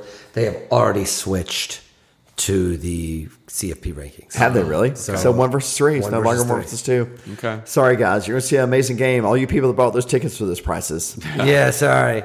Yeah, Virginia Tech. Okay, I got Georgia Tech in that game. All right, you got Scar at Vandy, South Carolina, USC Junior, whatever you want to call him. South Carolina leads the series 27-4 and has won 13 in a row versus Vanderbilt. The interesting thing about this series matchup is that South Carolina has 3 winning streaks, significant winning streaks in this series. 13, which is current. But they also have a 7-game winning streak and another 7-game winning streak. They only have 4 wins. 4 losses. Which means that Vanderbilt has won twice in a row and then twice in a row. Yeah, it's wild. South Carolina. I agree. Why can't Vanderbilt beat South Carolina? They can beat us. I don't understand. Then we got Auburn at Mississippi State. Auburn leads this series 65-28-2. And Tony, I have a question for you. Yes. 14 years ago, there was a game that featured 116 total yards by one team, 4 turnovers combined, and someone named Chris Todd at quarterback for Auburn. Name that score. 3-2, baby. Auburn won the game 3-2 14 years ago. Who do you got this year? You know what? Give me a dead cat bounce. Auburn. I'll take Mississippi State. Yeah, I got the Bulldogs. They have a game next week against an interesting opponent. We'll see what happens. All right, Night game, by the way. Yeah, night game. Night game. Yeah, I was not. But we were happy about right. that. We were both right. but Yeah, we were both yeah, right. right. Yeah, 6-day hold, but Georgia at night. Ugh. I will be in Charleston, South Carolina for that game. I'll be in Scottsdale, Arizona. Yeah. I'll be here in Athens. You're not going to Stark Vegas? No, I'd love to. It's a day but- trip. Yeah, it's not- like 6 hours. It's not a day trip. Yeah, we don't have any geography this week. Maybe That's I have. okay. I think we OD'd on No, that I last think week. we have a geography question coming up. Yay! We've got Liberty visiting Arkansas. This is their first ever meeting. This game, I put this on here because the line was stupid. Hugh Freeze's contract What is was the line extended through the year 2030 this week at $5 million a year for a G5 school. Stop giving Jerry Falwell Jr. money for crying out loud, people. So my question, y'all, where is Liberty University located? Lynchburg, Virginia. Okay. Yeah, That's not where they make Jack Daniels. that's Lynchburg, Tennessee. Yeah. But they drink a lot of it there. Much more useful. Also, the pool guy. They don't talk about it. The pool guy gets paid The well. pool guy gets, woo, they're Oh, he doing gets all well. kinds of benefits. Yeah. All the benefits. Not allegedly either. Not allegedly. Admittedly. I read an article about that Admittedly. recently. I was like, Yeah. wow. And I have to say that article did make me feel like mocking. Like it feels like a very complicated family situation that I want to be more sensitive of. But then you realize how much of a jackass Jerry Falwell Jr. is. It's not that complicated at all. They like to switch off. And, I know. It's just every time I know. I mean, one of us has been in Penthouse. Yeah. Two of us has written a lot of Penthouse stories. I've got Arkansas. I also have Arkansas. I'll take Arky. All right. What's the line on that game? Oh, gosh. It's It is some 13 stupid- and a half Arkansas. 13 and a half Arkansas. And Liberty's 7 and 1. 7-1 versus And like ranked, yeah. 4-3, right? And who is Liberty? Liberty beat Wake Forest earlier Yeah. this year. Yeah, but so did Louisville. And BYU. So they have a common opponent. Oh, Arky beat BYU on the road. Wow. No, okay. I've seen At, everything. at BYU's BYU's disappointed me this year. I thought Yeah, they were going to no, be. I had A them lot of Tony circled, hype. Yeah, a lot of Tony hype. Yeah. All right, then we got Kentucky. Kentucky at Missouri. Kentucky is 8-4 all time versus Missouri. They're 3-3 in Como, and they're going to Como this weekend. Kentucky and Missouri are border states. So when people drive from Lexington to Columbia, Missouri for this game, how many states in total will they drive through? Well, it depends on how they go. The most direct route, which is They will drive through 1, 2. Are we counting both the starting states? Yeah. 4. okay. What the states are? Kentucky, Indiana, Illinois, Missouri. Okay, Correct. They will take. I found that interesting. They will take I-64 to Louisville, and then they will go within 2 miles of my in-laws' house. They will go north Tell them of to keep See, Evansville. this isn't as good of a question as I thought because y'all are Midwestern. They will. Yeah. They will go north of Evansville. They will go to Salem and straight across to St. Louis. This is always to remind people where I am from in Illinois is closer to Kentucky than it is to Chicago. Just, Illinois is a very big state. In spirit and in geography. Yes, definitely in spirit. Look, I've Definitely in I've spirit. driven through Southern Illinois. It reminded me a lot of South Georgia. Oh yeah, no, you're it telling really me. did. Dude. You're telling me. I know everybody's like, Gas stations "Oh, and Mr. New Yorker media guy." That's where I'm from. Super. Although they wear far fewer rural. sweatshirts and far fewer 12-year-olds smoke than they do. And in frankly, you see more Confederate flags In Southern Missouri? Illinois. In Southern Illinois. Or Southern Illinois, yeah, sorry. Yes, you do. Yes, you do. All right, who do you got? I have to say, Kentucky's favored. It's funny. One of the things that I think it's Bruce Feldman or Andy Staples that's always talking about is that Stoops has the best job in the world in Kentucky because all he has to do is win 7 or 8 games. I have to say, this kind of feels like a disappointing year for Kentucky. It does. And I think there's a lot of reason to get excited about them, and I think they've not been as good. I don't know. Speaking of people that occasionally pop up for the Auburn job, Stoops shows up for the Auburn job. Yeah. That would show a foresight that I think Auburn does not have to Yeah. hire someone like him. I will take Kentucky, but look out on this one. I say Calipari sends the Black Roses to Mark Stoops, and Missouri wins. I think Missouri wins too because I keep thinking about back to what happened when Georgia went there, and it was horrifying. So I'm going to pick Mizzou, even though it's kicking off at noon and they're wearing another different uniform. Missouri, I mean, I love alternate uniforms, but Missouri changes it up every week where there's no kind of continuity. It kind of drives me crazy. It looks great. Whatever they put out there is never mind. All right. So another noon kickoff in College Station, Florida visits Texas A&M. The all-time series here, Texas A&M leads 3-2. This is Florida's third trip to College Station since 2012. Wow, that's crazy. Third trip. That's crazy. So, my question to you, this is a geography question for all of you listeners and to Will and Tony. You're going to have to figure out distance here. Only we can answer, though. Correct. What is farther? I'm going to give you 3 choices. Gainesville to College Station, Gainesville to Fayetteville, Arkansas, or Gainesville to Columbia, Missouri. I want you to rank those in farthest to shortest. Driving or flying? Driving. Most direct route to drive. So I want you to rank it number 1 farthest and then to the shortest. I'm going to say... So we've got College Station, Texas A&M, Arkansas and Fayetteville, or Missouri and Columbia, Missouri. I'm going to say to College Station, to Columbia, Missouri, to Arkansas. Fayetteville, College Station, Columbia. So the exact opposite of what I have. The correct answer, the farthest from Gainesville is Fayetteville, 1,031 miles. The second farthest is Columbia, Missouri, 1,012 miles. The third farthest is College Station at 951 miles. Okay, I did terrible at that one. So anyway, I found that interesting. The fact that Fayetteville is farther, even though College Station is a lot more further south, but you got to go through Atlanta. Fayetteville is like 20 miles this side of Oklahoma. It's a ways. Yeah. All right. So who you got? You got Florida? Yeah. I'm taking Florida. I'm more concerned about Florida will score more than 23 points, and they will win. I got A&M. All right. Then we got Bama at LSU. Ho-hum. It's Bama at LSU. Night game on the Bayou, baby. They finally got a night game. We don't, but they got one. I'm okay with this. I'm game okay not with being it a as night game. well. I'm okay with it as well. LSU has not won against Alabama in Baton Rouge since 2010. Bama is 12-3 in the last 15 meetings. Wow. Yep. I'm going to pick LSU though. But won this game's SEC championship. So I'm taking Bama, but it's worth noting that if LSU wins this game, there's going to be a lot of people doing Brian Kelly's terrible LSU accent if you are from the Bayou. Like, what a huge win this would be Absolutely. to beat Alabama in his first also, year. not for nothing, LSU wins this game. It makes that Tennessee-Alabama game look very different. Oh, no question. Whatever happens, root hard for LSU. I think Alabama wins, but I'd like to make a note about Illinois football very quickly before the big moment. Illinois, this is where it's come to this year. That Illinois has a game against a top 15 team from last year. That Illinois is so favored by so many against that Tony didn't even put it on the sheet. oh no, I'm glad you brought that up because I did consider it, but it was like Illinois is 19 a and a half. 16 and a half point favorites, which strikes me as insane, by the way.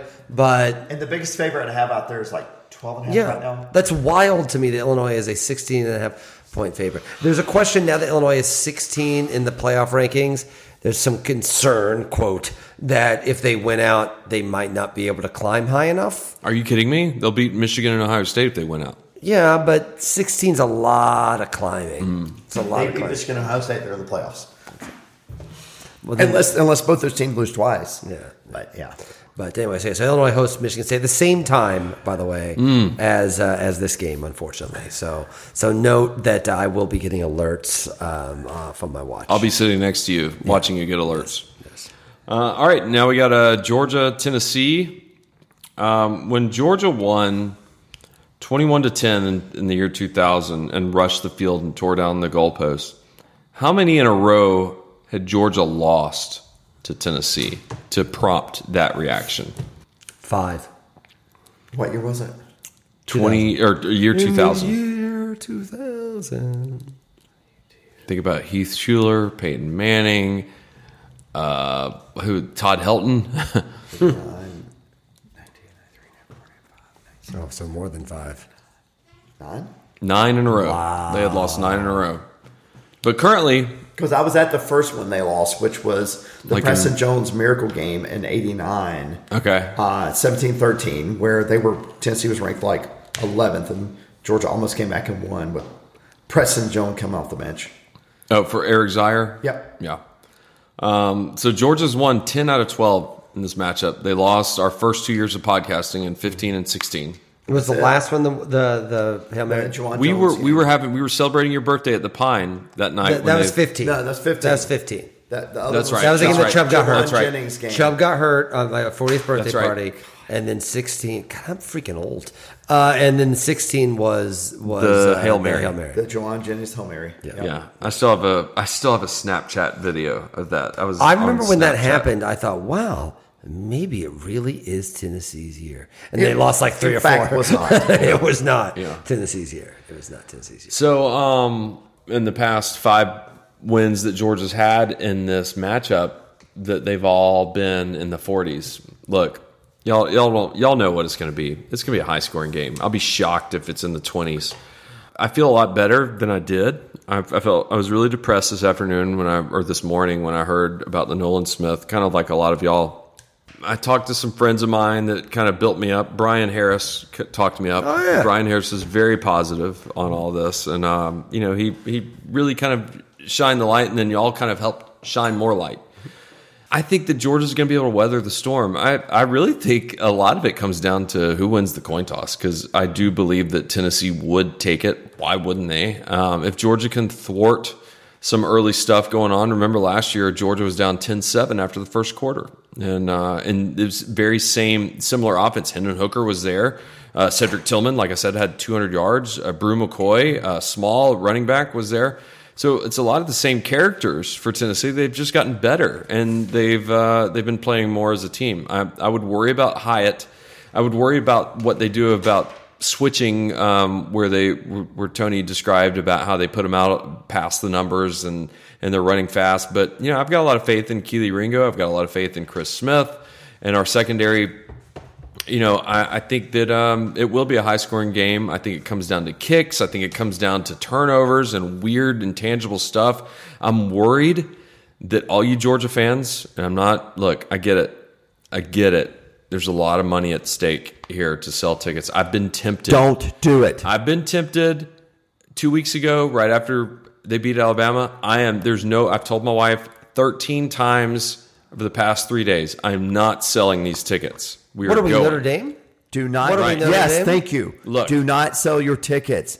If you do, sell them to dog people. That's what I was going to say. Go on the Facebook site of the Georgia ticket sales, whatever website, and sell them to Georgia fans. Look, there's going to be 20,000 Tennessee fans in the stadium, so we've got to heed what Kirby said. Be loud. If you haven't lost your voice after leaving that game, win, lose, or draw, then you have let Bulldog Nation down. I think Georgia wins 43-38. Woo! That is, I feel like this is a point that needs reiterating. Who am I to tell anyone at this time of occasional economic turmoil of what they do with their tickets? But I'd love to have $2,500 extra in my pocket right now, but I'm not selling my tickets. But listen, if you are going to sell your tickets, there are ways to find like try to sell it to Georgia people, because in all honesty, you shouldn't sell your tickets. But whatever. Again, I'm not going to tell people what to do. Right. I get it. But for crying out loud, if this is it hasn't even been a year since they won the title, right? We haven't gotten that fat and happy yet, have we? And I would hope not. I'd put it that way. I was born fat, but I won't ever be that happy. That's the thing. For the record, I am all pro all of those things, but being a sports fan is to have edge. That's the whole point. And if we're already whatever, then what are we even doing here? Yeah. It makes me think, how much did you suffer in the first place? Okay, back to the game. I'm still worried about Stetson being in a position where he has to come from behind against a quick strike team. I just don't think it's going to get there. And I don't think this is going to be a blowout for Georgia in any stretch of the imagination. But I actually feel, and listen, if there's one thing I'm usually bad about predicting on this show, it's the number of times I've been like, oh, clearly, obviously a low-scoring game, and then it's 42-35. Or they're going to score this. Please go back and do our Georgia-Clemson preview from last year, where I'm like, well, obviously a lot of score is going to be scoring this game, and it was 10-6 or whatever the final score of that game was. I think that Hooker's going to have to be perfect. And Georgia's going to have to make a lot of mistakes. And I think I've been a little back and forth about this week, because I am worried about that Stetson idea. But I have to say, Tony, I'm not to steal your thunder because you're about to make your own pick. But I do think there's a lot of parallels in the idea. I don't think Alabama's as good as Georgia this year. And Alabama had to turn the ball over so many times on the road for Tennessee to win that game. I think that to beat Georgia right now, you have to be either Alabama, who can generally match up with you, or Ohio State, who can match up with you, or you have to be 2019 LSU. And I just don't think they're 2019 LSU. I think that listen, college football is more interesting this year if Tennessee is 2019 LSU. And I think we want that, right? We're sick of seeing same teams in there every year. We want the idea of Tennessee is a great story. It is a great story, and no matter what, they should be happy with whatever happens this year. And it's exciting. It's fun. It's made this game incredible. But I don't actually think they're 2019 LSU. So I'm taking Georgia 34-24. Oh. Yeah, so you just stole my thunder a little bit, but I'm okay with that. Sorry. So when I think about this game, I keep going back to the Alabama game, which you just mentioned. Alabama had their best game passing this season against Tennessee. They were tied for the most points they've scored this season. I just can't help but to think that between Todd Monken and his ability to scheme guys in Georgia with what they have shown for the past 2 seasons on offense, being able to put themselves in a position to score more points than Tennessee. Here's the thing. I don't think they'll have to. I think Georgia's defense is a lot better than Alabama's. I think the defense is better than any defense they've faced this season and more able to weather what Tennessee tries to do. That doesn't mean Tennessee is not having a fantastic season. I think they are. A surprising season, even, since I considered them to be at best third in probably. I think I had them fourth yeah. in the East. But the reality is that they are found money. They are new money. Georgia wins this game 38-27. Love it. This is going to be fun, guys. This is going to be fun. This is, and listen, the tailgate is going to be I don't want to fun. hear any more. Like, let's just not do it anymore. To be like, Okay. ugh, the home schedule. Hashtag next August. The home schedule is so terrible. Like, Mississippi's here next year. Wonder what, like, right now, Mississippi's a sleeper pick for me next year, if just because they play Georgia on the road late in the season. They just tend to find ways to get stuff going here. It's going to be a pretty exciting thing, and I have to take Wynn out to Winterville with my parents on Saturday. It's like 6:30. Like we're leaving at like 6:30 in the morning to get him out there because it's gonna be a good time. I'm excited, and it's unexpected, right? Like we didn't know we were getting a big game like this year.